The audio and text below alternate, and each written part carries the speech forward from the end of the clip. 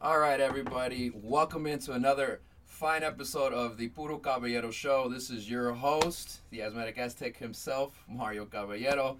It is the weekend. It is Saturday, September the 12th, and I got a very special guest with us on this episode. A guy that I've come to know quite a bit during this quarantine period. As fate has had it, we've interacted quite a bit in the last few months. This is my good friend in comedy, Nico Lukoff. Nico, how you doing today? Doing well, Mario. Thanks for having me on, buddy. Appreciate it. Yeah, no worries, no worries. So I guess for the listeners and the viewers at home, you kind of want to go over, I guess, how we first met or just kind of how this online comedy community has kind of started. Yeah. I honestly, I'm trying to remember what Zoom we met on. Was it the Pandemic? Maybe I think it probably was it that one probably was. because that was one of the first ones that I remember joining. That was definitely the first one I was on, and that was Rachel Rothenberg, aka Moose Rothenberg, puts on this really fun Zoom mic a couple times a week and does fun, cool, neat stuff. Like now, like you dressed up for one of them, and just kind of cool. She's really funny, really cool person, and great host. Mhm. And yeah, she did one of the first Zoom mics. Like when a bunch of them were starting, she was one of the ones just doing it in lieu of the one going on at Wise Guys that she was working on That's in right. Salt Lake. Yeah. Yeah, it's crazy. Yeah, so Rachel, she was I can't remember exactly how I saw her post. It might have been in one of like the regional comedy groups that I'm in on Facebook. But this whole pandemic, Facebook has been such a big resource for me in terms of being able to get on Zoom shows or do open mics digitally. Rachel's awesome. I've gone to her show a lot. I've done quite a bit of Zoom shows, and she does a very good job of running hers. So I enjoy coming back to it. And yeah, like you said, there's a lot of fun, little unique stuff she likes to do too. So kind of switch it up, which is cool.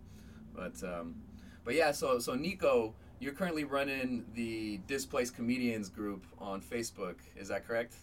That is correct, sir. Yeah, I started that actually pretty soon after the first one I did because like you said you probably saw it on like a regional group page. I saw Rachel's because a comedian that I knew in real life in the Seattle, Tacoma, Washington area where I did a lot of the mics I did live.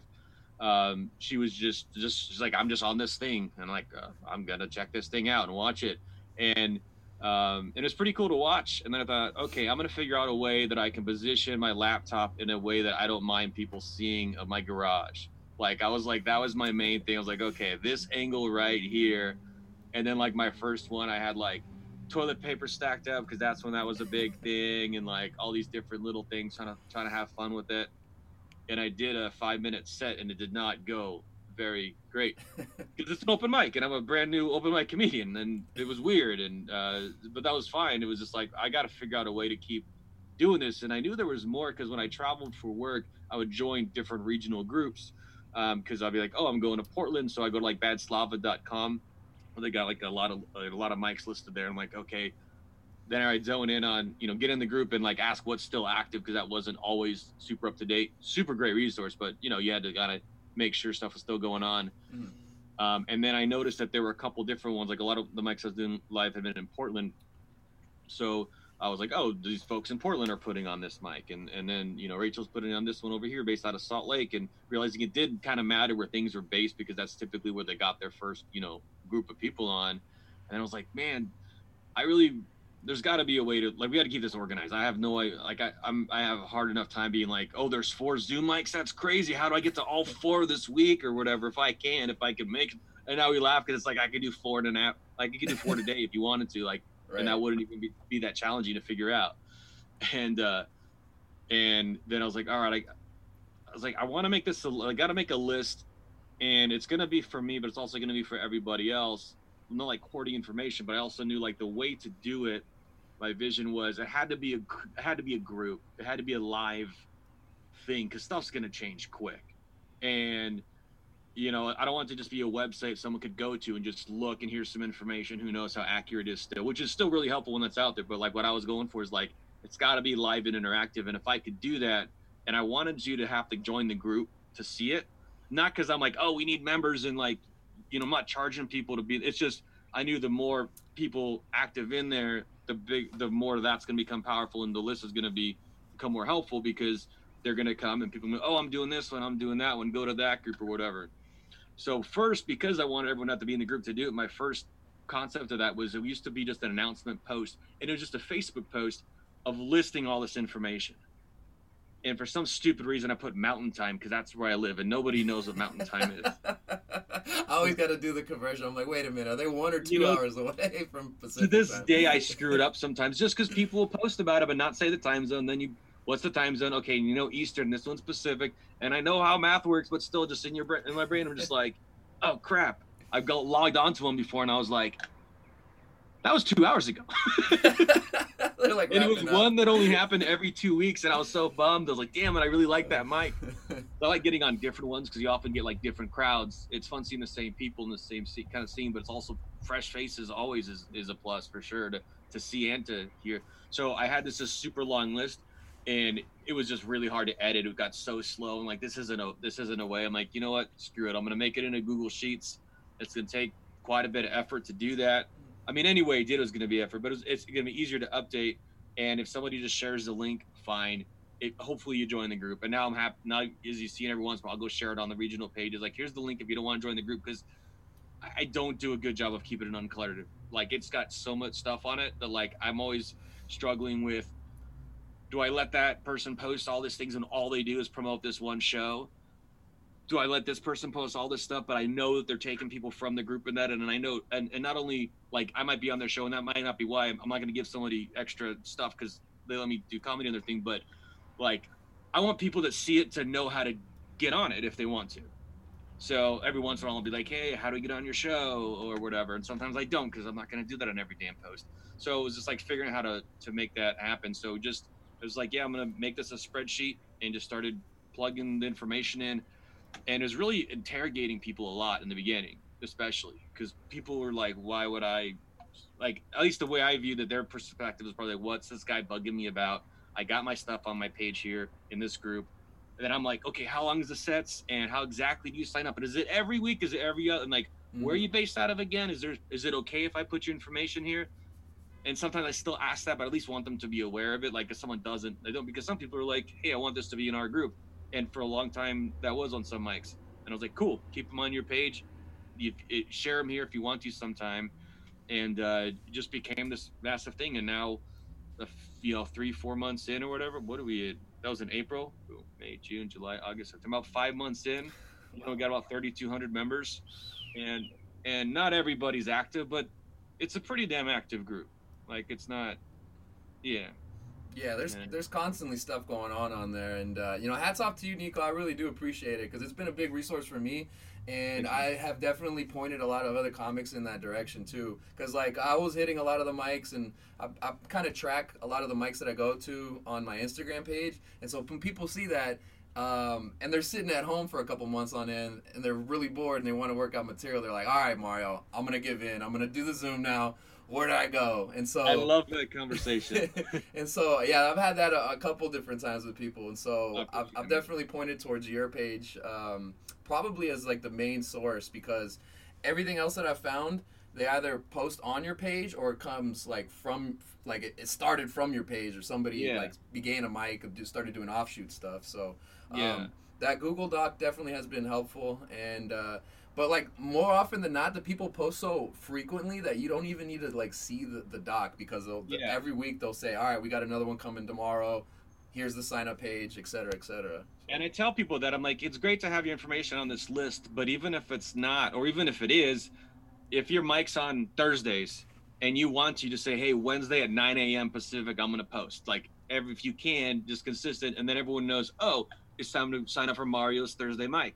Everybody knows that, and then you just, like hypothetical, like, you just know Friday, watch the post, wait till it goes up. This is going to be a disaster. All these different, and I feel like I'm like directing traffic in a way. Like, it's important. Like, what I'm doing is not easy. Like, it's definitely work to do, but, like, I really appreciate so many hosts and producers putting so much into doing these things, because they're the ones that actually, like, keep a schedule with it, and are, like, dealing with people going like, oh, I have to do this time. Can I switch around this time? Like in real life, I don't even know that was a thing that we did. I just my limited experience in live mics, it was like I'd show up and just hope I got on, and if I did, like that's what I was doing that night. Right. And then if there was another one, maybe I'd get lucky and go to another one, and then some places there might be a third, but the typically like one, maybe two is like, oh, that was a night, and now we're like, oh, I got to do this and I got to do that. But it's life and schedules, and I'm glad we're in an environment to be able to do that. People who put up with that and then run their shows and like keep it together, keep the energy moving, like that's a lot of work, and a lot of people are putting a ton of soul into that. And I just really appreciate getting to ride that wave and help kind of direct folks in that process. Yeah, no, we definitely appreciate it being on the comic performing side, because I haven't put on any shows or anything like that. I'm not on the producer or like the that kind of side of the equation. But I guess one of the things I was just pondering on after just kind of hearing you talk, I think this is like a big resource, being able to like actually do comedy like digitally, even though if it is a different format. I know there's other people who live in certain places where they can only get up maybe once or twice a week. Living in Los Angeles, I guess I'm a little blessed in that aspect. When things are normal, you could do mic every day if you wanted to. Like you could travel, do multiple mics if you got a transportation or someone willing to help you out. Like in the past, I would do two mics like pretty easy when I go out, but like with the Zoom stuff, I did 7 in a day one Nice. time. So That's awesome. like, I think my most was 6. yeah, That's crazy. yeah, that was for that Comedy Oh yeah. shenanigans that happened with the. That was pretty fun though. I'm not gonna. It lie. was. I signed up for that. And I didn't realize. I was like, yeah, I'll close it out. Like it was no. Was it closing it out? I think I was closing out the mic. I think for Rachel's, and it was. I didn't realize the time. Like I had to work the next day, so it was like 1 a.m. and I'm just like, I'm gonna go do a set, and I did, and that was really really fun, and all the same kind of like some of like the core group, of people on there that started on that mic got to do it, and it just brought their best stuff. It was a lot of fun. Yeah, it was cool. Yeah, I use that as a challenge. I was just like, let me see if I can sign up for as many as I can, and then let's see what happens. And I ended up on like 6 of them, and then they did a little speed round at the end. So I did another minute or 2 of material. Okay, so you got an extra set in there. Okay. But what Nice. I did is I had my notepad out, and like for every set, based on how long it was, I was gonna do like certain material. So I was like, all right, this one I'm gonna do some older jokes. This one I'm gonna do a full 10-minute story. And I did it. I tried not to repeat any jokes. I think I may have done maybe one tag or one line or something that I may have said twice, but I was just like, let me just put all the material that I can possibly, and see how it goes. And I think I did pretty well. Some of the jokes I hadn't told in like months and months, like since like September of last year or something. There's a lot of 2019 references and stuff that I'm like, dang, are people gonna get this? I need to explain a little more. but it was fun though. Shout out to Jolie, all the other hosts. I know. Yeah, Rachel hosted one of those. For people not familiar, basically they got like maybe like 8 or 10 different hosts of different mics, and Something like that. I wasn't super involved with the process in it. but There's just a lot. so they had one Zoom room, and they basically just kept handing off the hosting duties to the next person for a full 24 hours, like constant feed, and so that was pretty intense. But I remember you posting about that now. I think I remember you were like, I did a million sets or whatever and didn't repeat stuff or something. And I remember just being like, damn, yeah. that's awesome. But like I said, like I said before, like I'm brand new still at this thing. I'd only done 30 live mics. So I've got, I think maybe 15 good minutes like total, but getting to practice so much. And like you said, where people are in areas that don't get to a lot of them. Because my first time doing any live comedy I've ever done was when I was traveling. I've never done it at home. I intend to now after this, on the other side of this thing. But it was just kind of like I travel and just want to do something in the evening and just got really into it. But my point is I'd be home going like, man, there's got to be a way that people who either don't want to go out, can't go out, or just want to practice without dealing with going out. It's a lot, you're dealing with, which is cool. I mean, that's what you got to do. But it's like, if there's a way to have an audience reaction that's immediate, and I was looking at like Twitch and stuff. I'm like, it's not exactly what I'm thinking about. It's not that like I willed the pandemic to occur. I'm really not glad that it's happening, but I was just like, and I was like, but Zoom is exactly, or this type of thing is. I mean, Zoom has its own, positive, negative things, but different platforms. This concept was like, why isn't this here? And I think even when we're done and someday world goes back to whatever it goes to, I think this is still going to be happening in some capacity. I don't, I can't, I don't know as far as like a pay standpoint, as far as the demand for paid shows, but like just why wouldn't you run sets if you could, if you're not going out that night or, or whatever. Like I could see going to the same open mics you used to go to and hell, run a set on the way, in the lift over or whatever, In the or just parking lot. wait for your turn. And I've seen people doing that already. Or what I think is gonna be neat is going to one of those and going like, because everyone's hanging out afterwards, or whatever. You're like, hey, well, this mic was Wednesday night. What's everyone doing tomorrow night? You want to hop on Zoom for an hour and just run some sets and go, oh shit. Like, I think I'm maybe a little overly optimistic on that, but I think that's gonna help drive more of this kind of action to kind of help supplement it. Yeah, I think any resource that you can find as a comic, go ahead and use it, right? Like, not everybody's going to use it. Like, not everybody's going to use every tool in the toolbox necessarily. Yeah. Doesn't mean they can't make a, be successful or make a good set or what have you. Because, like there are a lot of people who have like started to do some more of these like outdoor park type mics around here. And some of so there's still comics that like are pretty hesitant to doing Zoom even this far into the pandemic. But like for me, I kind of look at it as it's not the same as you're performing live because you don't have that audience like interaction. But it's kind of like I made a metaphor. It's like if you play basketball, if you play one-on-one versus if you play like full court action. The skill set is kind of similar. Yeah. But there's other things to take into consideration there. So yeah, I think I remember you saying that on some Zoom or somewhere, a post or something like that, and people who know sports are like, yeah, that makes a lot of sense, and then I'm like, yeah, it does, that makes sense, and it's like that's the part that scares me because like none of the stuff that I do on Zoom is anything I've done live. Maybe like a few words and like some kind, but like not the actual exact, but not the same thing. Right. Like it was like, oh, I had a thought of this story that I'm trying to tell. It was actually the story I was trying to tell. Because you've heard me do a million times when I got shipped away and stuff and got in trouble selling weed and whatever. Yeah. But my first open mic, I was trying to tell that story in 3 minutes in a very poor way. Yeah, right. Like that does it takes. I mean, but now I can tell 3 minutes of it that stands on its own now. But I hadn't written anything down, and I was trying to tell the last part, which I only do now if I got like a 10 or even not even that, but like a 10 or 15 minute time frame because it takes more to get to that, and it's got to be funny along the way, which I've been working on. So like the fear there is like, oh shit, I'm gonna like develop this stuff on Zoom, and it's gonna work here, and then go live and go, oh shit. which I think is going to happen to a lot of people, and that's fine. Like the whole, like I think the benefit there is having the confidence now to be like, oh well, I guess I got to come up with something different now, and it's fine because we're always writing stuff and always coming up with stuff, obviously. But like, stuff translating. Like you've done, have you done live stuff in the last recent time? I know you just said some park stuff, but yeah. I've done some like outdoor venues here and there. There's like a couple places, a couple parks in the LA area that have been putting on some stuff. A couple people just out there with the amp and a microphone, pretty much. Oh yeah.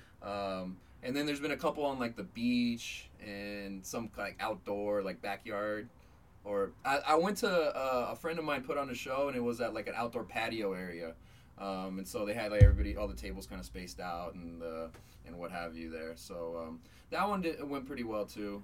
It's just a weird. Everyone's getting used to trying to perform outdoors because it's the yeah, you got wind. Yeah. You got. I mean, it's weird enough cars to be passing in a place with lights on you. It's weird enough to do that, but like all those elements. Right. Have you done stuff? Did you do material that you've developed in Zoom? Have you done stuff live that you didn't do ever live? Yes, a lot of it. Like a lot of the new jokes that I'm doing, been kind of incorporating into my act from working on them via Zoom, and some of them translate a little better than others. Sometimes it's, like sometimes your crowd isn't necessarily the audience that's going to understand some references that you get, so I get that one way or the other. But like when I first started, I think it was like in June when they started kind of doing some of the beach ones, and I think I did my joke about Tupac in Kentucky, and I don't know if you've heard that one. I don't know if I have. I don't think so. It's this cheesy joke about how the governor of Kentucky was talking about how people were filing claims under false names, and he mentioned Tupac Shakur as a name, but there ended up being an actual Tupac Shakur. Tupac Malik Shakur lives in Lexington, so I was just like, reporter goes and talks to the guy. Oh, how you feel about it? It's no biggie. Like, bunch of corny stuff like that. So I did that joke. I have like 3 other lines to that too, but I did that joke and it kind of got crickets, and I looked around everybody. I was like, all right, well, it worked better on Zoom. I had to try it, and then just with that line, I got some giggles. So like, that's funny. That's funny. You can't mute people. You can't. Because it's weird because on Zoom you can get someone could just rush in and just be loud and heckle and whatever. And I know that a couple of times, and I did a very poor job of the main time it happened. But next time that happens, I'm much more prepared for it. But it was weird. Like somebody came in and was just making a bunch of noise, and there's only like 5 people in the Zoom already, and it was a show. That's like a typical Zoom show. That's what it is, and it's other comedians. And like the only person that I was getting to laugh that I could tell was paying attention, because people are looking forward, but they're often like typing. I'm like, I think this person's paying attention. And I shouldn't have done this. I did change an opening bit in a way where, like, when you have a bit that works pretty well, but like you make one change that's going to make it better here, but you probably should have also changed this other part, because you didn't want to give away that laugh or that potential laugh, but that laugh isn't there anymore because you just changed this for a better one. You're just trading laughs, and you're like, I screwed that up, and I didn't take away the other one. So I was also like I say it because I wasn't like super confident in that bit, where I was like, oh, maybe it just wasn't, maybe I shouldn't have made that change. And then I got some other laughs, and then someone came in and just said some stupid shit, and I just said some dumb stuff back, and they finally kicked them out. But meanwhile, like the one person who was actually responding to anything, who stopped completely, and it was almost like, is this thing on? And like, that's so cheesy, I know, but it was like, holy crap, like literally no one's responding, and I'm seeing faces here, and I know like maybe it's internet issues, and that happens, and you just kind of just deal with it. But it turned out the comedian who was watching me, who I had gotten a good reaction from the next bit, their friend was in the Zoom to watch, and there was 2 comedians. I didn't realize there was 2. I thought there was just one producing the show, like the host and somebody else. They were trying to get the Zoom bomber kicked out, or heckler, whatever you want to call him, get the heckler kicked out, accidentally kicked the comedian's friend out. And it was like their person that they invited to finally, I don't know, I have this backstory in my head, like they finally got him to go to one of their Zoom shows, and then get kicked out while this asshole's doing a shitty set. Like, and they couldn't get back in. And so I didn't know this at the time. So after the mic, because it was the worst. It's the closest to bombing in real life I had experienced in several months. And I was like, when everything just leaves your body and you question everything about everything you're doing. And it's not logical. But there's this emotion like, oh my gosh. But in Zoom, you just go inside and deal with it. You're not walking back to a tape. Like, there's so little risk in this. It's still there, but like I went inside and I was talking to my wife, and I was like, I just felt so bad. I was like, and I was gonna do some more mics later, so I'm like, geez, what am I doing? And then I'm looking at the Facebook chat, and it turned out they were chatting when I, doing my set stuff. I didn't know they had accidentally kicked out that person's friend, who couldn't get back in for some reason. I don't know how that happened, but for some reason they're having issues getting back in, and they finally kicked out the heckler. So you got the friend that was watching, the heckler, 1 or 2 comedians whose things were on, but like it was their backyard, and like they weren't even like really there. The ones that were kicking people out, and the one person who's pissed because their friend just got kicked out, while I'm eating shit. doing just the worst job ever. And then I'm in the group. So like it's a great story, but at the time I was so like, and then I was like, oh my, I did such a bad job too because that threw me off. And then I listened because I'll just record the audio every set just like live, just I want to hear it. I want to hear the reactions and or lack thereof. And I'm listening. I'm like, oh, I only screwed up like a couple little spots. For all that dealing with all that, as that unraveled and I realized what I was dealing with, I was like, I held it together pretty good actually. Like, doesn't mean I got a lot of laughs because there's nobody to laugh, but and then that soul sucking thing just went away, and then I went on to like 3 mics that night and went well and had a really good time because I was like, I think that was a Friday night because the Friday night Zoom mics is where it's just like there's so many.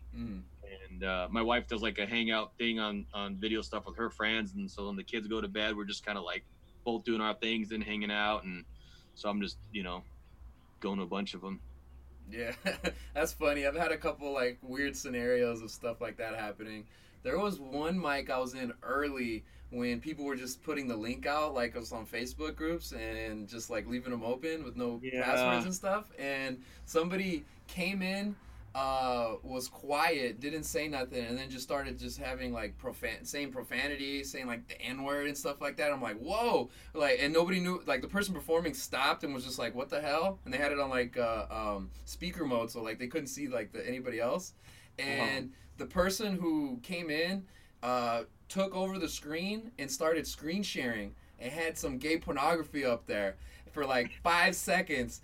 And we're like, whoa, what is going on here? And then they ended up kicking him out. We had to get back to the mic, but everybody was just like, what How the do you hell? follow that? I can't compete with that.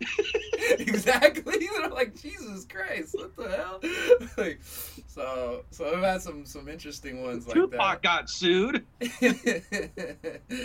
Oh shoot, this shit it was wild. I was like, oh my god. I heard about that happening, and the one that I'm talking about too. And I tell hosts and producers this, and like, how are we like whenever doing like, how are we sharing this information? Do you want me to post it on my personal Facebook too, or we posted a link on Instagram or something with information? And now like I kind of just don't do that unless it's like in the graphic of the post. And even then, it's like, because that's actually what happened that night. Because I posted on Instagram, and I'm sure other people did that show deal I was telling you about. We put, hey, here's the login information. If someone wants to go copy and paste that, because obviously Instagram doesn't show the link, then you can do that, and that's definitely what happened. So like, as much as everyone wants audience, I think it's a good idea to have some kind of like check, like, oh, I know who that is before letting them in. And right. I'm doing one tonight that doesn't do that, and I'm not like shitting on necessarily because the way that they're promoting it's also a little different, which is cool, but it's just like, if you don't have any check like that, anybody jumps in, and then that kind of stuff happened. And it's weird because I think people also, that's different than actually like heckling is with people on accident. Because like I've had friends, get on Zooms, and you might too. You do a show and they go and watch, and it's their first Zoom they've ever watched, and everybody's at the same volume, and that's like my number one issue with Zoom is that's not a thing that should happen. You just, someone like, because you're sitting in a crowd and you might say something to someone sitting next to you, or you might, or like a new kind of comic fan might say what they think is going to be funny, which you shouldn't do at a comedy show, but sometimes it's just, people are people, and they're going to say that to the buddy sitting next to them. And when they say that just as loud as the comedian that's up, it's kind of funny. But like, don't do that. Don't do that. I don't want people to do that when I'm doing it. That screws me up for sure. But it's something just to be aware of for sure. Yeah, there's been some light heckling that's happened that like I'm not too worried about. Like there every once in a while, like you said, there'll be like somebody who's in the audience, somebody's like friend or whatever who's there, and you're like they'll say something like sly remark on the side, and you're like, what the heck? And everybody stops and they're like, what? And they don't realize that they're like not muted or whatever. Yeah. And they can't unsay it, right. And it could be something that was like, that wasn't, or There's been some good comics that have riffed off of people like that it just like it made it even funnier. So like sometimes it you just got to work with it. But there's one mic I did one time where there that they were doing called Zoom bombing, where you would just type in a random number, hit, and then try to get into the Zoom. So there was like a group of like probably middle schoolers, high schoolers, I don't know, who like joined an open mic that we're in, and the host had to be like, "Hey, we're at an open mic, like you can stay and listen if you want to, just don't be talking over people." And they ended up just being quiet, and they were giggling, they were laughing at our jokes. I'm like, I don't even know if you get what we're talking about. I'm probably too young for some of this stuff, but it was kind of weird, but like I'm like, all So right, they were just audience. They didn't interrupt or something. They interrupted like slightly a little bit. They said a couple things because they showed up. But it wasn't like you said Zoom bombers, so I thought like their focus was like disruption. Yeah, I don't know what their purpose was or what their focus It's was. audience. Yeah, we're like there was like 7 or 8 of us, and it was maybe the last 2 or 3 comics that were going up, and they just showed up, and it was just like, oh, okay, like they might have been in another part of the world too, so like the time zones are always weird, and yeah, I don't know, it's weird, but yeah, I think most of the hosts for a lot of these Zooms, they've been doing a lot better at like controlling that, keeping people in weight rooms and vetting them and whatnot. Yeah. So I've seen much less negative things than I would expect would happen from this many people jumping around and that kind of stuff. And yeah, it was it's been fun. Like I said, like I did live. I was adding it up a few weeks ago. I did only like 30 live mics ever, and like on Zoom, being able to do like this was a rough guess. I haven't really been keeping track till like kind of recently. That wasn't to count. It's just to like just have some kind of record of like, hey, this is what I did. Mm-hmm. It's probably around 300 or so. If you're just like if you do 2-ish a day for however many days, then it just adds up pretty quick. And just getting this much practice in has been pretty fun because it was weird too because I'd go like a whole month and maybe do like 1 or 2 mics, but then I'd go a week and do like 2 or 3, which is still not a lot. Yeah, definitely. Like typically when I was before this whole pandemic happened, I was going out at least 2-3 nights a week at the minimum, and then I would try to hit multiple mics during that time. And then yeah, since this pandemic hit, like I've kind of like when it first Zoom comedy started first popping up, I would start doing a couple a week, and then the mic started getting more plentiful, and I was hitting, like you said, a couple a day, especially because I was like, I'm right now in between jobs, and so I've just been at home, like not doing very much. So this was like kind of giving me purpose, something to do on the calendar, right? And but I think after that comment day, because like I was working pretty hard to get like my material up and running, and after that I kind of got a little worn out, and it took maybe about like a month and a half where I didn't do very much. But recently I've been trying to come back and do a little more. And then as you mentioned, like some of the open mic stuff in real life are starting to happen again. So I've been trying to mix those in a little bit and what have you. But I'm trying to look on my Instagrams, because what I typically do is every time I do a mic is I'll take a photo or a boomerang, I'll put it on my Instagram story, and I'll put a number to it so I can keep myself accountable. Yeah. I'm in my 2nd year of doing comedy now. 2018 was when I started, in like May. I want to say like early May 2018, so a little over 2 years. Yeah, right on. So that first year I did it, I told myself, or I just tried it, and then I actually didn't do too bad on my first ever open mic. Nice. I was real nervous about going up again, and I kind of got a little pressured at the time by my old coworker, because he would do open mics every once in a while, and he was just like, hey man, you should try it. And I was just like, maybe. And my birthday's in late April, and I never do this, but that particular time I decided to look at my horoscope. And it said something about using your voice in a unique way, and I was like, come on, like, what? Like, all right, I'll do it. So here I am, man. A couple years later, but yeah, it took me a couple months before I got back up on stage again, and by 2018, I maybe went on stage like 5 to 10 times total by the end of the year. But I knew I liked it, and then going into 2019, I told myself, like, all right, let's push this to the next level. The goal of mine was to do 50 mics of any kind throughout the whole calendar year. And so I was like, once a week, if you're nervous about doing stuff, you take a week off, do 2 in a week or something, nothing too crazy, right? So I was kind of going along that pace, and then in the middle of the year, I ended up getting let go from a job that I had, and I was in between jobs again, and I didn't have very much to do, so all day I was just going and hitting mics, and I ended up doing like over 100 that year. So I was wondering what you're gonna end up with. I'm like, you're gonna do more than 50 that year. I did 50. I got to 50 like in August or September, because that was right around the time that I was in between jobs. And then even when I got a new job, I still kept it pretty active. And by that point, I had done quite a bit where I could kind of, okay, I can go do this mic. This one's kind of close by. I'll go there, and then maybe a third one later if I make it. So I would time it out, and I had my routes kind of down, places I would hit routinely.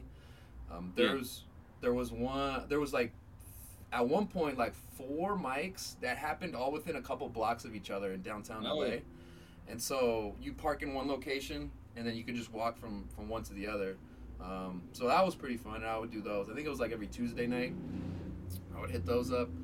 But yeah, so did over 100, and then this year I told myself, all right, you want to do over 150 to 200, see if I could do it. And where am I at now? I think I have so many stories. I had to make one where it was just like the Zoom ones and real life mics. So I was like quarantine comedy and then regular comedy there. But I think I'm at like over 160 now for this year. So I think I'm doing pretty well. But I kind of combine them together. I don't know. Awesome. Yeah. It's a lot, and they're different. And somebody just told me I accidentally tagged the wrong person in a post. Shit. You know what? Never mind. They can wait. No, I didn't. I've done that before. Where you're doing a show and it just automatic once it's. And I was listening to everything you said, by the way, and that's cool. Similar kind of thing when I did some mics in Tacoma, Washington, where you get somebody like, okay, when this is over, you walk over here. There's one where we'd sign up and then go to the other one that we already signed up on Facebook, and then just hope to make it back in time. But they put you up later if you missed it. But yeah, that happens. So that I'll do a Zoom show and be like, "Who do you want to tag?" I'm like, "Sure, I'll tag the people." I usually like to ask first, because do you want me to?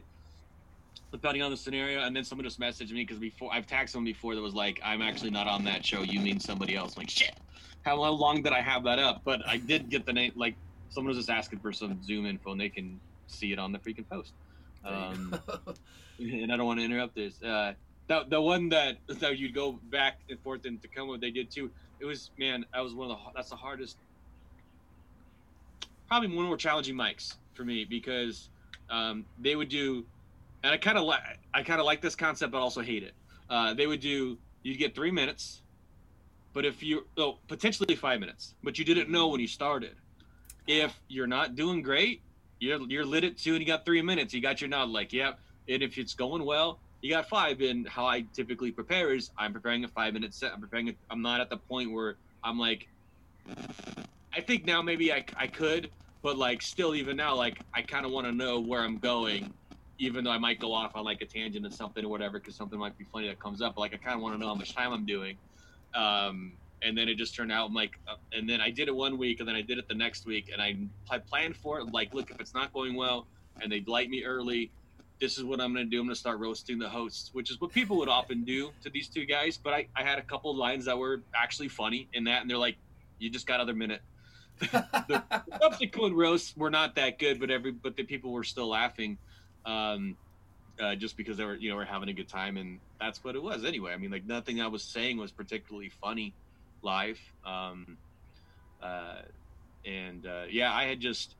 I think probably a year or two, I don't even know exactly how long, I've been really thinking a lot about doing. I think it's probably a lot of people, I've been thinking about doing stand-up, doing a mic or whatever, and I subjected some very kind friends to really shitty Facebook or clips that I record audio in my garage and be like, here's 4 minutes of me talking to kind of tell a punchline, and then messaging it to friends and being like, hey.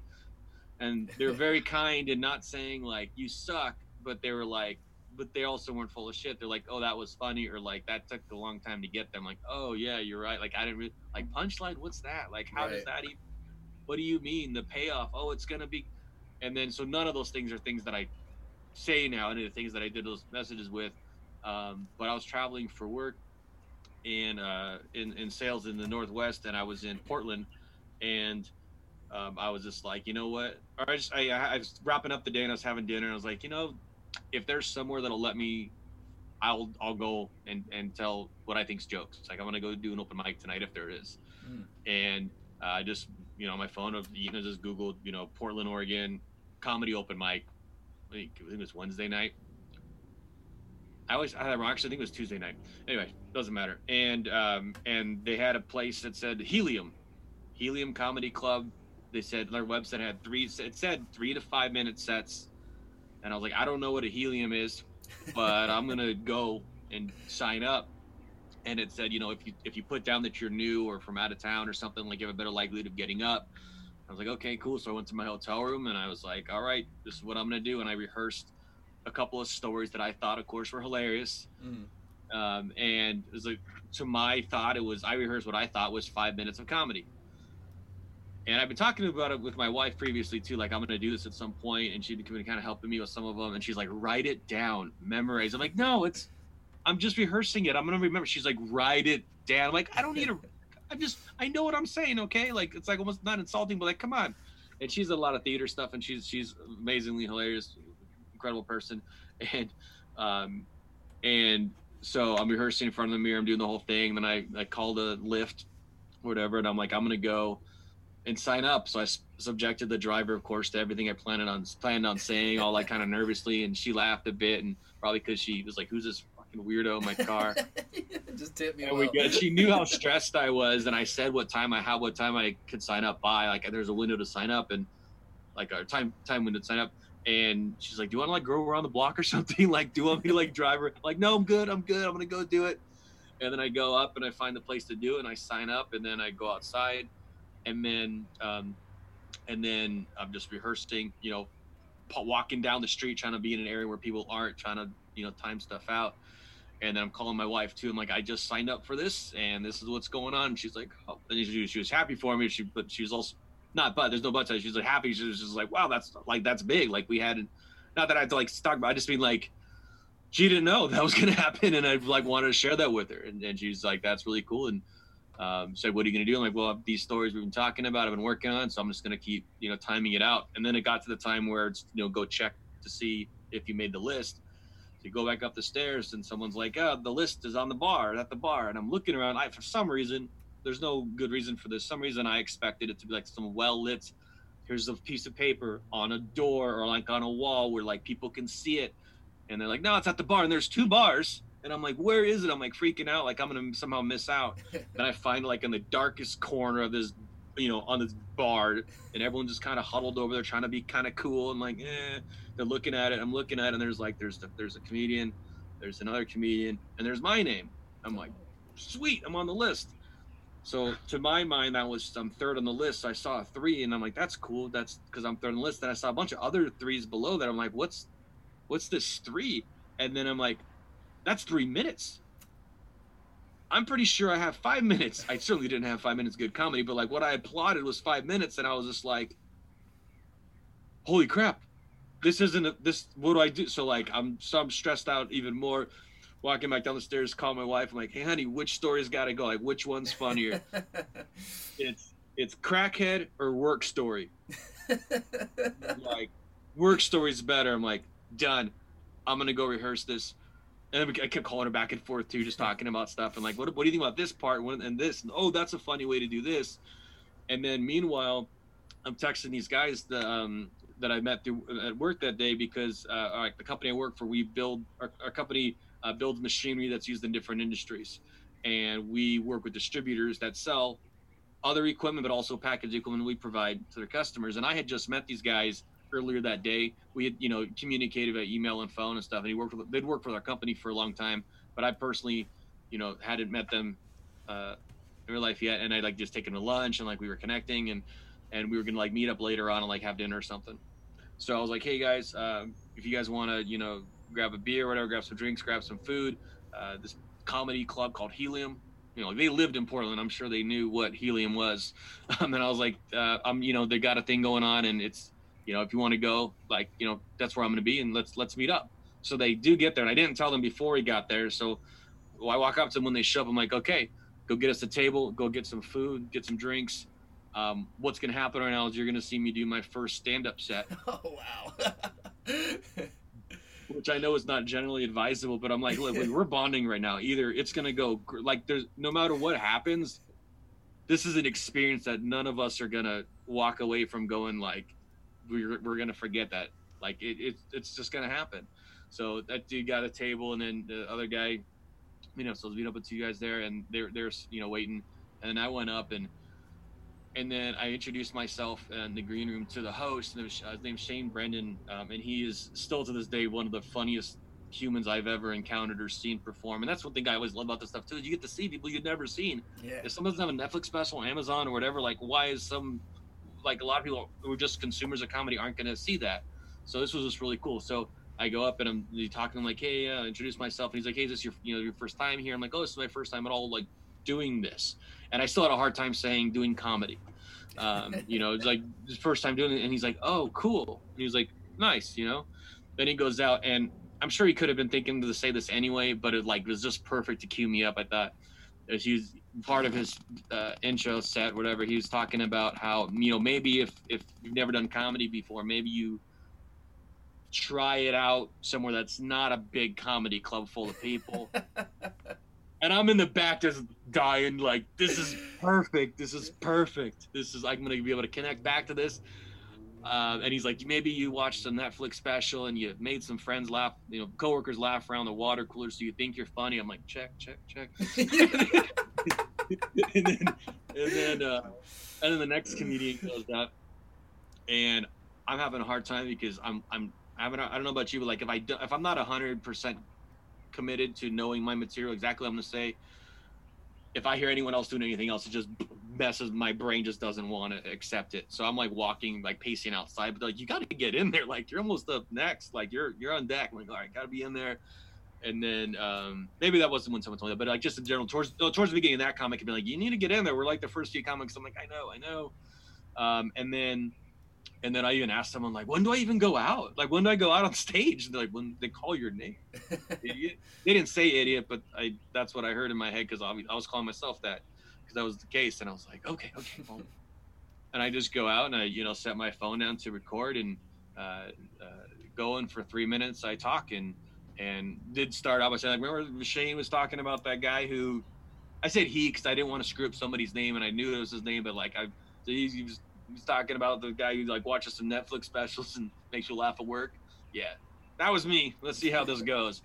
And that just got some laughs right away. And Helium is known for just having an excellent atmosphere and crowd and energy. So I was very fortunate. That was my first first place I did a mic, because not everybody gets to go to an amazing comedy club with people who are there to see comedy, like, real audience that paid some amount of money. They paid like $5 to get it and committed to some food and drink, and, like, there was their outing, and that's what they were doing for that night.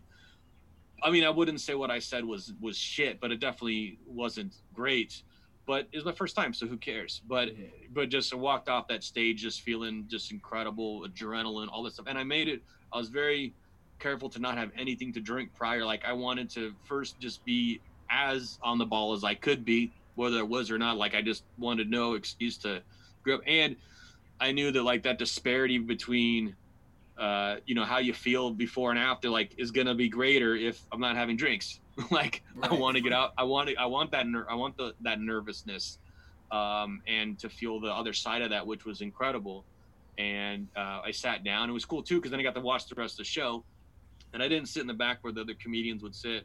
I sat at the table with the dudes I was hanging out with. So they had a good time. They enjoyed my set, and people laughed. Like, it could have definitely gone worse. So that was really fun. And then just got to watch comedians that I'd never seen in my life. And it was just, this is an amazing experience. And then the headliner there, Adam Posse, out of Portland, he had just won Portland's Funniest Person. Oh, okay. And I didn't know what that meant, but part of that was, he would, and he's a regular at Helium, so he would do, like, a longer set at the end, headlining. And he did his set, and he talked about being Samoan, because he's half Samoan. That's part of his thing. And I don't know if you recall from my stuff, one of the places I got shipped away was I lived in Samoa for a little over a year. I don't always touch on that because I haven't made that part that it's Samoan really funny yet. So like it's just a fact that doesn't help a whole lot. Yeah. We're gonna anyway. So he's at the bar after the mic, and I just go up to him and I'm like, "Hey man, that was great to see you there. That was hilarious. I laughed a ton. And check this out, dude. I showed him a tattoo on my leg from Samoa. I didn't get it in Samoa, but I brought some pieces of art and things back, and then at one point got it a tattoo artist in the U.S. kind of put those things together, make a design.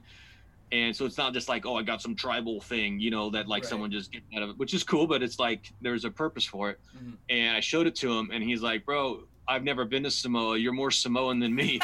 That was like, that's awesome. And I got the okay for him. And I asked him actually a couple weeks ago, I'm like, I started a new podcast and talking about stories. Is that okay for me to say if it's a personal conversation? He's like, dude, absolutely. That's and funny. He's great. And so he gave me some good advice, and he did catch some of my set. And I'm like, I didn't expect him to.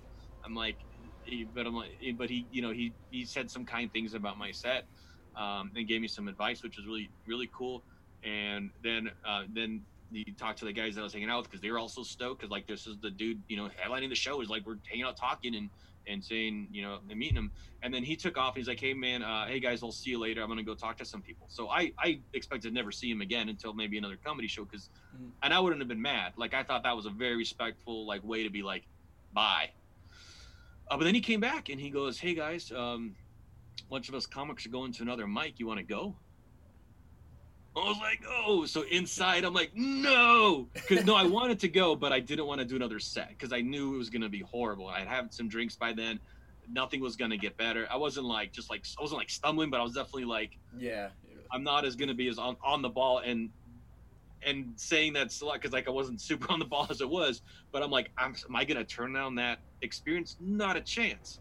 So I'm all hyped up and all stoked, and then we're going to the next spot, and I'm calling my wife, and I was just telling her what was going on. I was like, hey, it went well, and we're hanging out, and I'm going to go do another one, hang out with a bunch of comedians. Like this is out of a movie. Like this is how it felt at the time, at least. I was like, oh my gosh, this is so cool. Like accepted.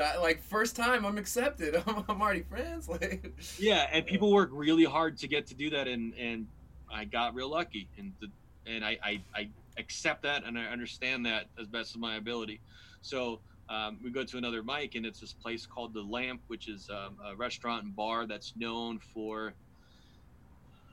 It's not the easiest room, I would say. Like it was mostly my memory's a little fuzzy, but mostly it was like a core group of the comedians that I had just seen, plus some more, because it's not you typically don't get up at Helium. So imagine a lot of people sign up there and like, where do I go when I don't get up there, or if I did, where do I go afterwards? Mm-hmm. And it was here, so I got to see some of the same comedians do like some different material, some other comedians, like, and it was really cool because we're so close to each other. I got to be like, hey, that was awesome, I just saw you, Helium, and so I'm sure some of them liked, some of them didn't. And and then at the end, and I'd been having drinks. I'm talking to Adam. He's giving me some advice, and we're just talking about like, hey, telling a story and getting to the damn point, which is kind of what I'm trying to do, I guess. But trying to make it fun and engaging, like in a set. Like it's great that everyone's got a story they think's funny, and was probably funny when it happened. But to like get you to the end, which is weird because like since doing comedy, I was like, you know what? All those guys like Mike Birbiglia, Nate Bargatze, all these great storytellers, they have so much time to tell their stories. So of course it's funny. But then I went and then I'm like, you could take 3 minutes of any of those dudes, any of these people's, a bunch of other comedians, obviously anyone that's really good, you take 2-3 minutes of anything they're doing and it stands on its own and it's hilarious. Obviously it's more powerful and different if it's connected and got all these things later, but like every little bit, I'm like, that made me even more impressed when I would go home and like start watching these comedians being like, oh shit, I just felt like they were just talking and that was their plan. Yeah. And they were, but like the whole time I'm laughing because there's so many things happening, and I just try to tell a story that was kind of funny at the end, maybe on a good day. So she gave me some advice and things, and it was cool. And then he told the host, he asked the host at the end, like, hey, asked him if he wants to go up. I didn't sign up, and he said, you want to go up? And inside I'm like, no, but I'm like, yeah. And I went up and I'm like, I have no idea how much time it is. I think it was like 5 minutes or 7 minutes or something. So I did the same thing that I had just done. No, I did the bit that I had not done that wasn't as good as the one that did go okay, and then did that one, and then kind of tied it. Anyway, at one point I'm like, and it was mostly crickets, and at one point I was just like, you know what? I'm having fun. I decided to just finally do this like today, and then like Adam's be like, yeah, Nico. It was just about doing it, you know. And then I got down, and I'm like, all right, well, I figured that was the evening. And then he goes, hey, we're gonna go hang out at this place called the Clinton House. You want to like hang? It's like a house where I and a bunch of comedians live, and we just hang out afterwards. And I'm just like, yeah, that's what I want to do for sure. It was awesome. And then so I got to like hang out and talk to everybody, and then we hung out till sometime on the porch drinking White Claws. This like comedy house place where folks are just kind of known for that, with a bunch of other people that I hadn't met, and it'll be like some were like the bartenders that were some of the places we were at, all these things, and just hanging out and having a good time. And eventually I was like, I appreciate this experience so much. It's been a lot of fun. I got to go to bed because I actually I was like, I had to work in the morning. And that was my first night in this weird thing that we do. Haven't looked back since then. Oh man, that's a crazy story though. For a comic, the funnest part about doing comedy is the hangout afterwards. Like that's like that's where a lot of I don't know, bits and things like that come about. Just hanging out, that's just workshopping. Like, hey, I like what you did here. How about this line? Have you thought about doing it this way? And I know. Yeah. Personally, that's like the first time I did comedy. It was in like near Long Beach area, Huntington Beach, and because I was working kind of in that area at the time, and I did it. It was a small bar. There was like maybe 10 people there when you walk in, and just the host, person up, and it was me and my coworker who showed up, and he had gone to that bar before and had performed there, but. He is somebody who would let the liquor flow a little bit, and I think I was drinking a little bit with him. I think we had like a beer or two in the parking lot before he even went into the bar too. So I ended up doing my set and did all right. Like got a couple chuckles here and there, and actually went better than I anticipated. Awesome. From like the few people who were there. There was one. I did some joke about how. A lot of people who think I'm Middle Eastern, and like how like one time some dude was just like actually came up to me, was like, my friend, my friend, are you Persian? Please tell me you're Persian. And I had to like tell him like, nah man, I'm sorry. And he's just like, oh, man, it was so sad. Like I told him like his family member had died. He was just like, and then without skipping a beat, he just goes, but have you had Persian pussy before? I was like. So I told that little story there, and I had a Middle Eastern guy in the back who was laughing about it too. So I was like, "Hey, I got something there." But relatable. That's funny. But my friend though, he went up and did his set like after, or two people after me, and he was a little too drunk to remember his lines, and it did not go well for him. And I was just kind of like, oh bro, like it's okay, but like I was the first timer though, and he was the one that had been doing it. So it must have felt good though. That must have felt great. I mean, you feel bad for your friend, but at the same time, you're like.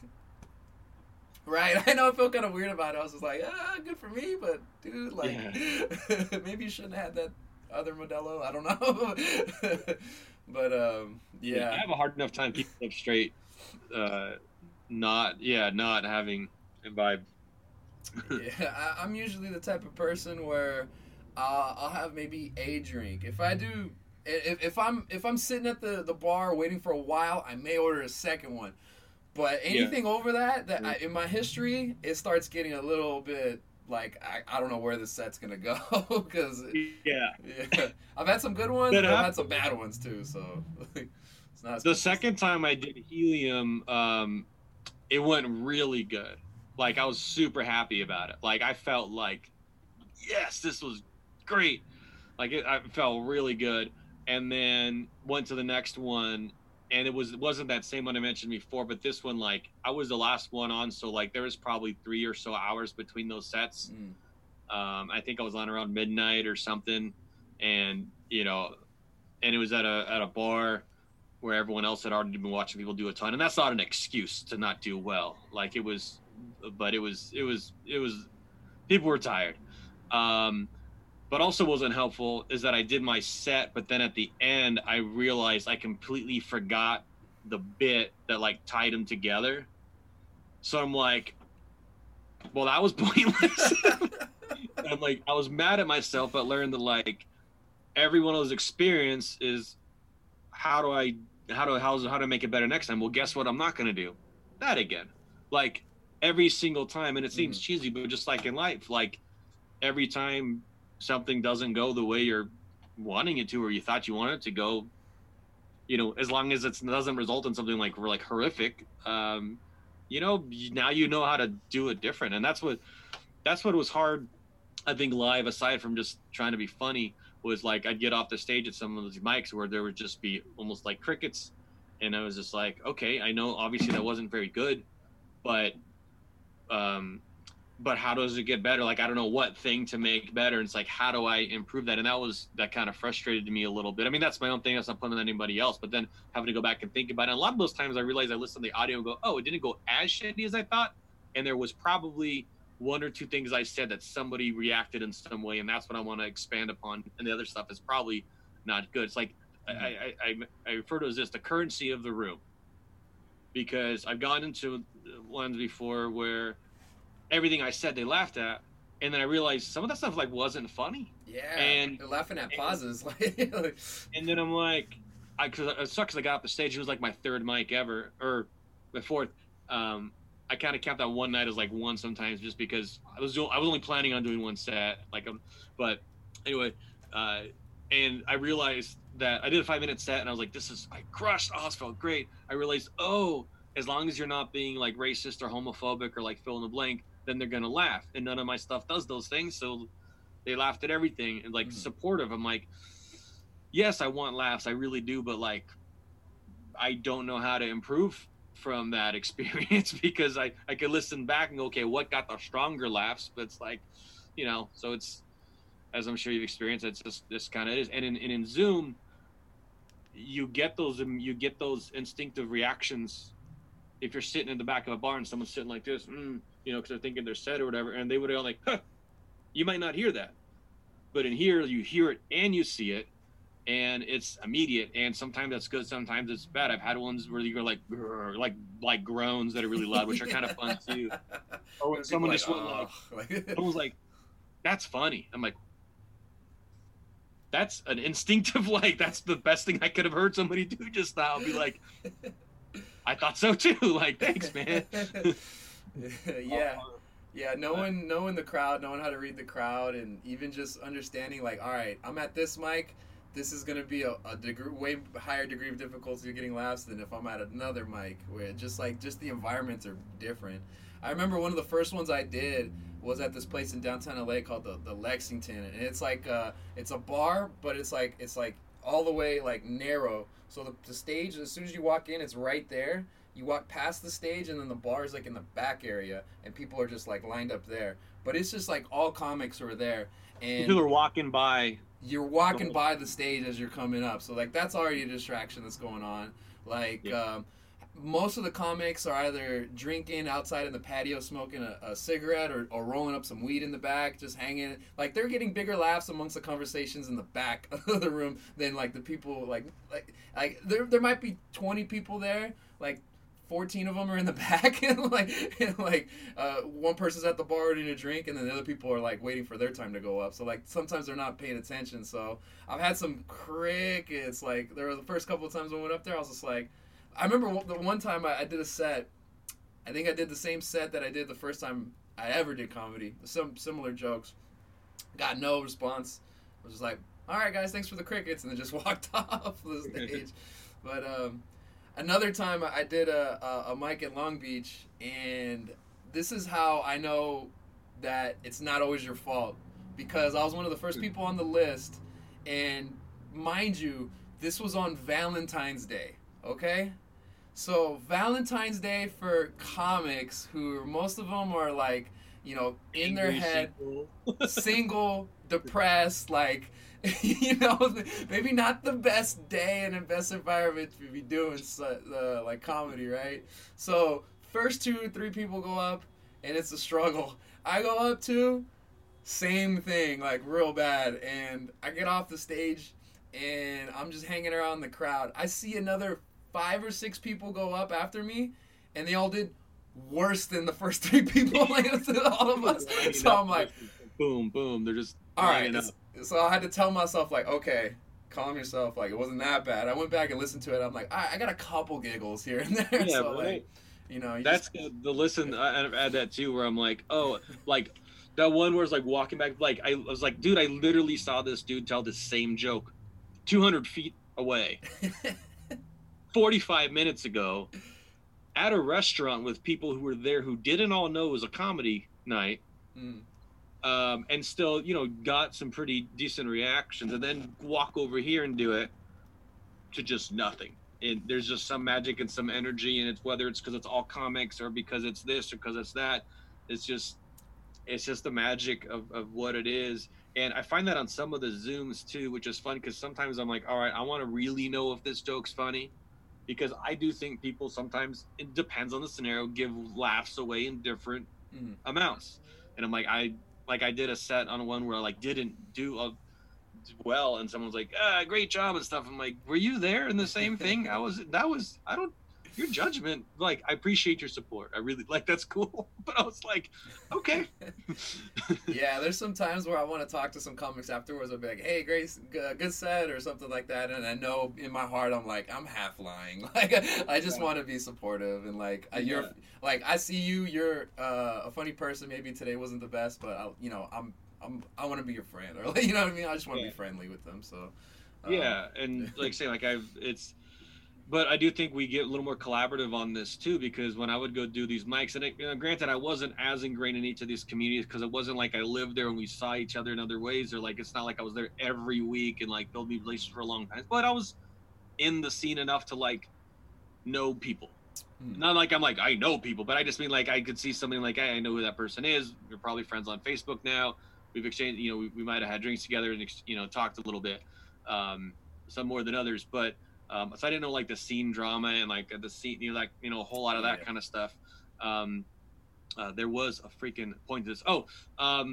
So getting like feedback though, because I'd be like, okay, how do I make that better? But in these Zooms, like a lot of them are focused on that, and it's like right after that. I mean, I could, if I had to give credits to everybody that had contributed some amount of tag to some of my favorite stuff, like that would be my set, would just be talking about that. I mean, like someone says this, and like, oh shoot, that's really funny, and like everyone's very, I want to help you too, and I've asked people, hey, can I use that? And typically it's like, it's always like, yeah, of course. And now when we talk about it, the people I talk about it with are not people I'd even need to ask that now. So it's like, obviously, or I'll throw out a tag and then someone will be like, can I use that? But like, please, like I'm not gonna say that. And having the different perspective is we're all listening for punchlines and coming up with punchlines while someone's doing their set. That's just how our brains work. Yes, definitely. So if you can later communicate something that's like, hey, even it's unsolicited feedback, most people, I haven't had people seem like super pissed. Not that I'm like messaging a bunch of people all sets of it. I just mean, there's those moments that you're like, oh shit, that might be something. And take it and make it your own or not or whatever. And I've gotten a lot of those messages too. I'm like, oh, that's the kind of feedback I want. Or those mics are literally do a set and there's people on that I don't know. They have no reason to bullshit me. And they're like, these are the things that I would recommend doing. And then I went, you're absolutely right. And that was actually one of those ones I was saying before in that show that I screwed up my opening bit because I just tweaked it too much.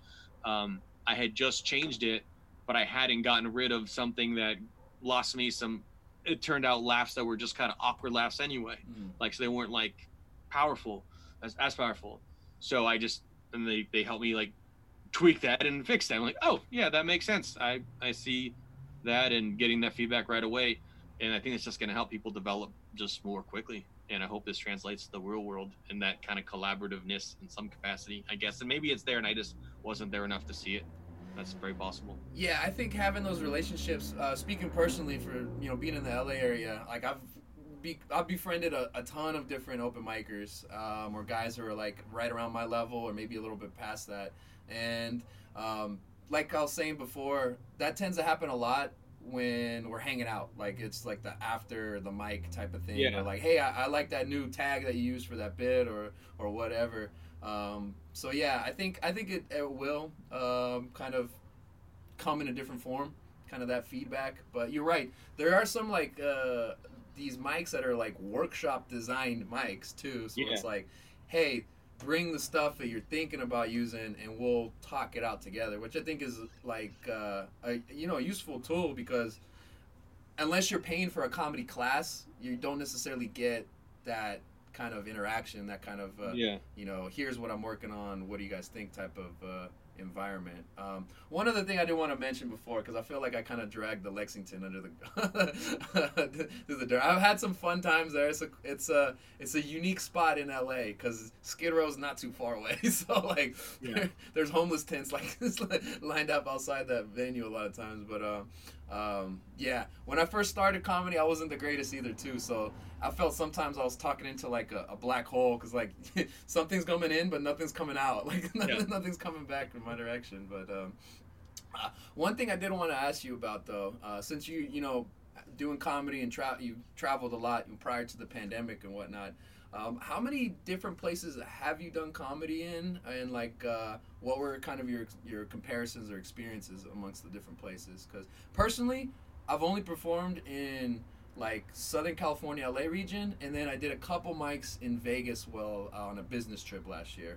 I had plans to go to NorCal and possibly Washington or Oregon this year, but travel's out the window, I guess, right now. But what have you been able to do? And I got a spreadsheet also with these on them that let me think. So the areas that I would typically go, because the Northwest was my official territory, but I would do some trade shows and things in California. So I did a couple, but not repeated in California. Okay. So Helium, Lamp, and then Jai Thai is in Seattle, and that's a Thai restaurant. And in the back area, there's like half of it or so is like a bar, restaurant bar, great food and drinks, and just a bunch of comedians. And that's a lottery style. Drop your name in the ticket and the thing, and hope you get on. That was my second planned mic I ever did, and one of those where I'm like, that went horrible. Then listened again, I was like, it definitely could have gone worse. And I was the last person on, I think, or like second to last. So there was like 3 people left in the crowd and the bartender, and those 3 people were waiting to go up. Yeah. or like one was waiting to go up, and like a couple of their friends, Spokane Comedy Club. So a decent mix of like bars and comedy clubs. And obviously at a comedy club, Spokane is, I think, was mostly comics. So most of the comedy club ones obviously there's a real audience that's not just comics. And yes, comics are an audience, but you know what I mean, right. A non-comic audience. And that was really fun. Geez, I don't know, like 30 mics. If I had to just throw out a number, I'd say probably 10 different places.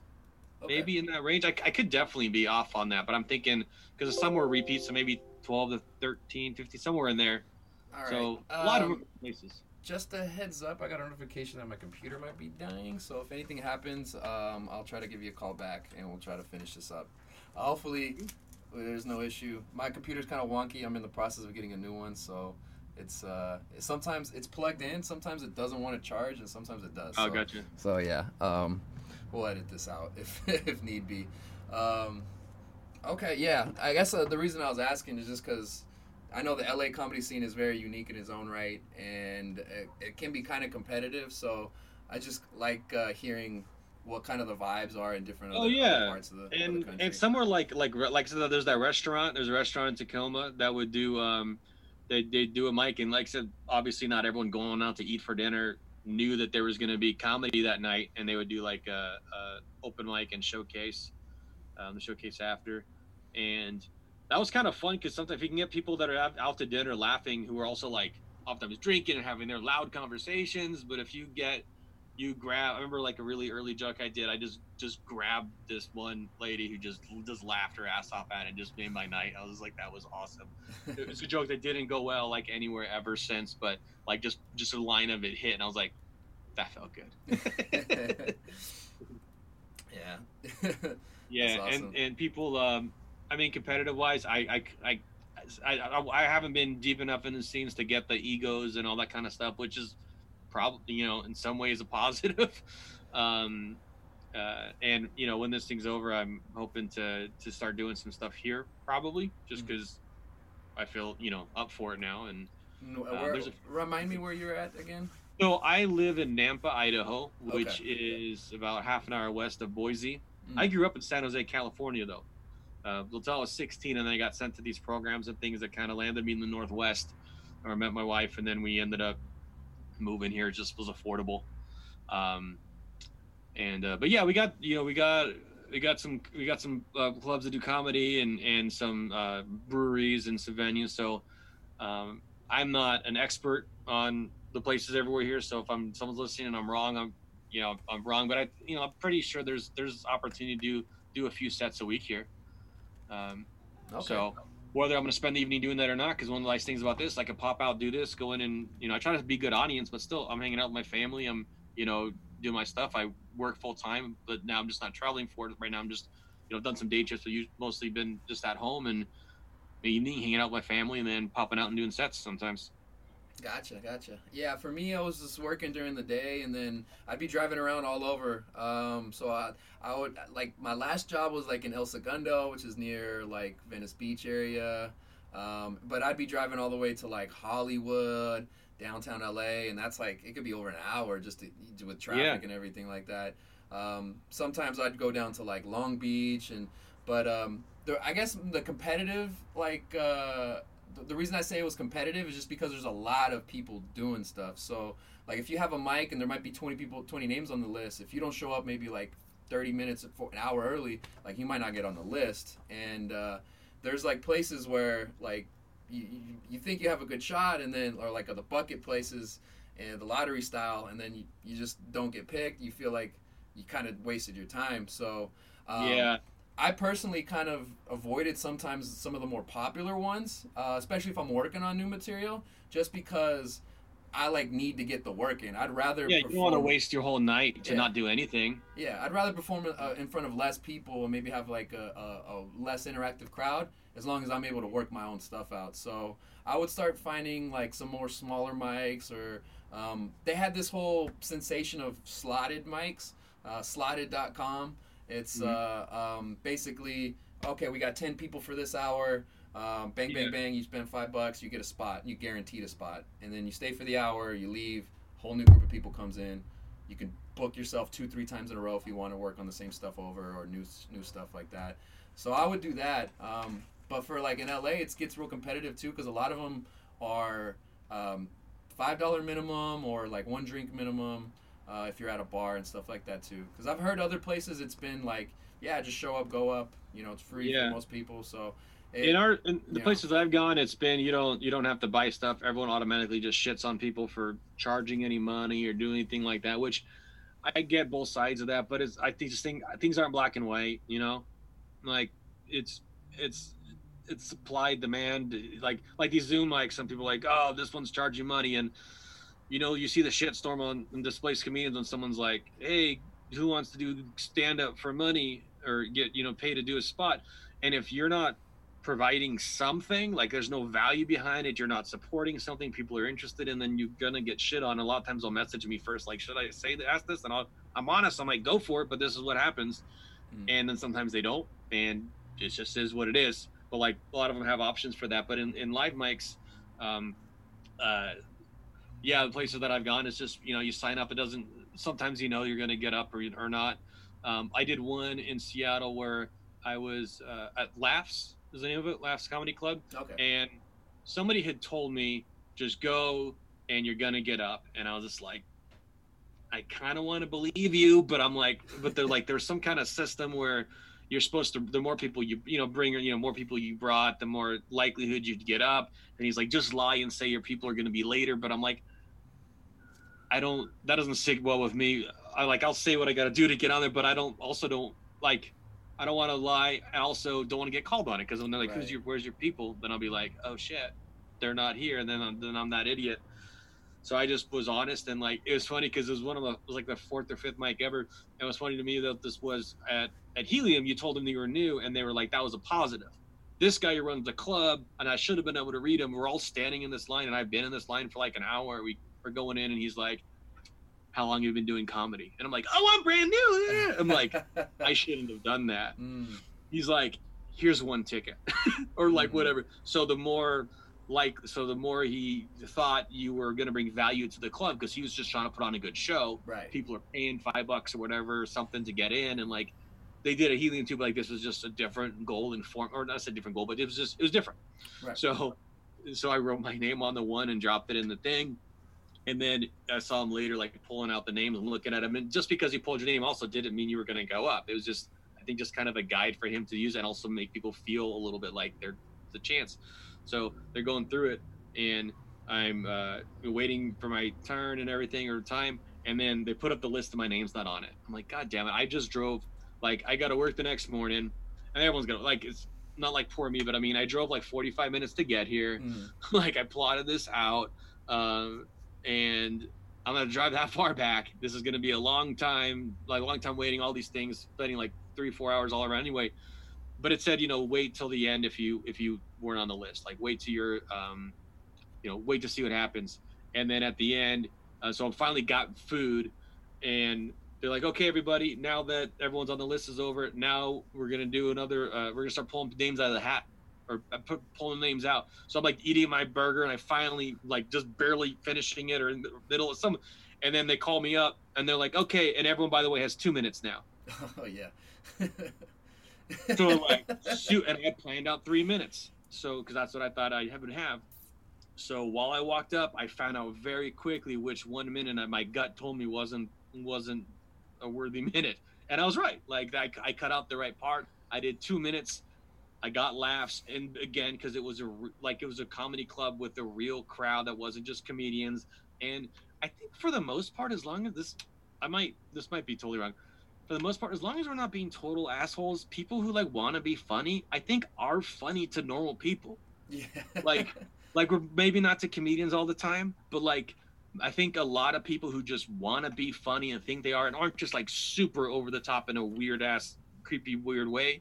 Like, and even that's funny to them, but I mean, like, because obviously there's outliers, but for the most part are funny to normal people in some capacity. So anyway, that was fun, and I was like, I just drove that far and did all that for 2 damn minutes. But you know what? I drove back to my hotel listening to my set, being like happy with how it went, and with things to think about how to change it. Of course, I don't do any of the same stuff because it wasn't that good, but it was but it was fun. I think my laptop's about to die too because my battery's almost out. All right, cool. We'll do it we'll wrap it up in a couple of minutes. I guess one thing I just wanted to say though too is like, for me, I haven't performed at too many actual club venues. One of the places I got to perform was a place called Ha Ha Comedy Club in North Hollywood, and it was a bringer show. So I had to get 5 people to show up. Before. Did they have to pay to get in, or just? Yeah, they had to pay the ticket price. I think it was like $5 to $10 or something like that. I ended up getting enough people, so I ended up having a good time.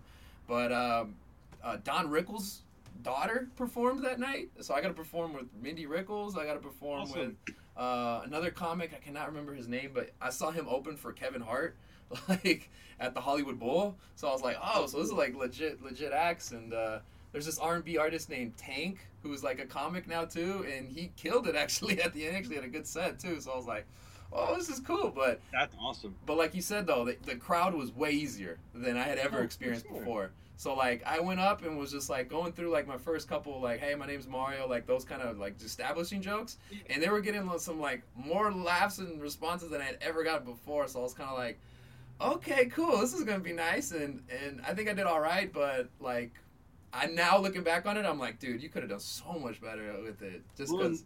And working out in these mics where it's way harder is gonna make you that much better when you do that. Yeah. But I think knowing that, and in your soul knowing that you can bring it and make a crowd of normal human beings laugh, that does something for your heart and your soul. Like, no. All right, and we're back. Sorry for the technical difficulties. I think both of our laptops ended up dying right now, but yeah, we're just wrapping things up here. I think we're talking about Helium. I'm jealous of you that you got to perform there. I've heard good things about that club. Um, Yeah. One other thing I didn't want to say too. I guess I was hesitant. I'm a little hesitant to come to the LA clubs, at least initially when I first started, because like I said, there's a lot of people there, and you kind of want to give a good impression versus kind of being sloppy.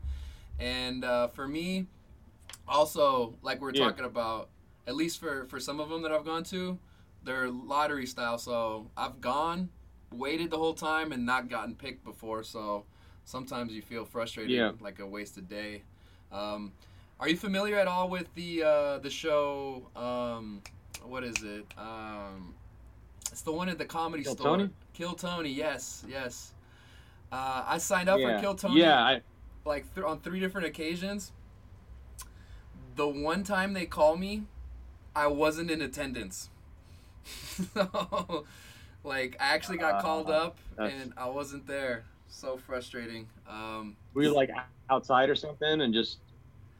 So they have 2 mics that day on the Mondays typically. It was Kill Tony indoors, and then there's a patio mic, which is an actual open mic. They give you an actual 3 to 5 minutes, versus Kill Tony's just a minute. So I was with another comic friend of mine, and he would only sign up for the patio, and I signed up for both, and we didn't get selected to the patio. So he was like, yeah, I think I'm just going to leave and go to another one. So I said, okay, sure, I'll go with you. So we left, and then he gets some text messages like an hour, 2 hours later. You start getting, I unexpected. You get your phone's texting you like, hey, you asshole. Somebody texted him, and he's just like, hey, is Mario, are you with Mario? And he's like, yeah, I'm with him right now. He's like, did you guys sign up for Kill Tony? And they're like, yeah, he might have. He's like, well, he just got called. I was like, oh man. So that's my luck. But yeah, I know at some point. Yeah, I watched quite a bit of it. Yeah, I'm gonna have to get on at some point. I had an impression I wanted to do for this comic Dan Soder, who was in town, and he does impressions really well. And I didn't get picked that time, so I get frustrated. But it is what it is. Yeah, you can only control so much. I actually had tickets to go to Kill Tony. Like it was actually like a week after everything shut down. So one of the clubs I had the privilege of going open mics at was Tacoma Comedy Club, and I had been there a few times, and it wasn't going to make sense to like have there wasn't a work trip like involved like kind of around it. So I'm like, you know what? I've got some miles racked up. I'm going to book a flight. I've got lined up someone I could stay with, got like one rental car day racked up. So like, all right, I'm going to do this. And then that was the Friday or the weekend after everything shut down, like March 13th, I flew home from Seattle. And then I was going to come back like either the next weekend or like a week or 2 later, something like that. And I was like, I probably shouldn't because of everything going on. And then everything really shut down. I'm like, that's, and then I got tickets again to do that in October. I'm like, I don't know if that's even going to happen. And now like, I want to do it when I get there, but like, I'm not going to like fly for it next time. I don't think. I'm just going to, if I'm in town and can it make sense, I definitely want to go. One of the guys you might've seen, do you remember, guy Todd Royce on that? On Kill Tony? Big dude used to be a wrestler. Sounds he's got a golden ticket. He's been on the time. Sounds familiar. He's in Tacoma. He's part of that there in Tacoma. Really funny, cool guy. And so it was just fun to see somebody that like I had met live, and I didn't know what Kill Tony was, and then I saw he had posted about his first clip on it on his Instagram or linked to it, and I watched it and just got hooked on watching them. And I was like, oh, this is a lot of fun to see, and it was cool. That's awesome, man. Yeah. I can't wait till we get this pandemic all sorted out and we can start traveling again and start actually meeting people, give people hugs and high fives and handshakes again. Because, man, it's been a weird time for sure. But all right, so yeah, I guess I'm gonna let you be. I won't hold you too long here on the podcast. I do appreciate you stopping by and everything that you've been putting together, obviously with the Displaced comedians on Facebook and what have you. But for the listeners, is there anything you want to say, or want to go ahead and shout out maybe your social media handles if you'd like? Yeah, and thank you, Mario, for just being a cool part of the community. It's nothing without people, in it, and you doing this and the podcast and stuff, and fun seeing at the mics and hanging out after and all. It's been a blast, and laughing with you. And yeah, so I'm on Instagram, Nico Lukoff, just my name, at Nico Lukoff, and Displaced Comedians. If you're a comedian or somebody who's wanted to do comedy, or just a big fan of comedy too, welcome non-comedians there, but that's the focus. Join the group on Facebook, and there's a lot of fun people to hang out with and communicate with. And yeah, thanks for listening and doing this. It's fun. All right, man. Thank you so much again, Nico. Once again, founder of Displaced Comedians on Facebook. And yeah, another great guy that's you're one of many that I've added to the list of great comics who I've met during this quarantine period. That's why I guess one of the benefits for doing a lot of these Zoom mics is you get to meet a lot of people around the country and around the world too, globally, which has been awesome. So yeah, I definitely appreciate the time and effort, and yeah, best of luck in everything moving forward. And yeah, hopefully at some point I'll buy you a beer. All right, whenever we're in the same town. So, all right, man. So, all right, this has been the Puro Caballero Show. Thank you so much, everybody. We are available on SoundCloud, Spotify, Apple Music, Google Music, wherever pretty much you can find your podcasts. I think TuneIn is another one as well. But yeah, you can find me. I am at Puro Caballero. That's PuroCaballero. And our Instagram page as well is at the Puro Caballero Show. And yeah, you can find all the information and everything you like there. So thanks again, everybody. It's been a good one. Yay.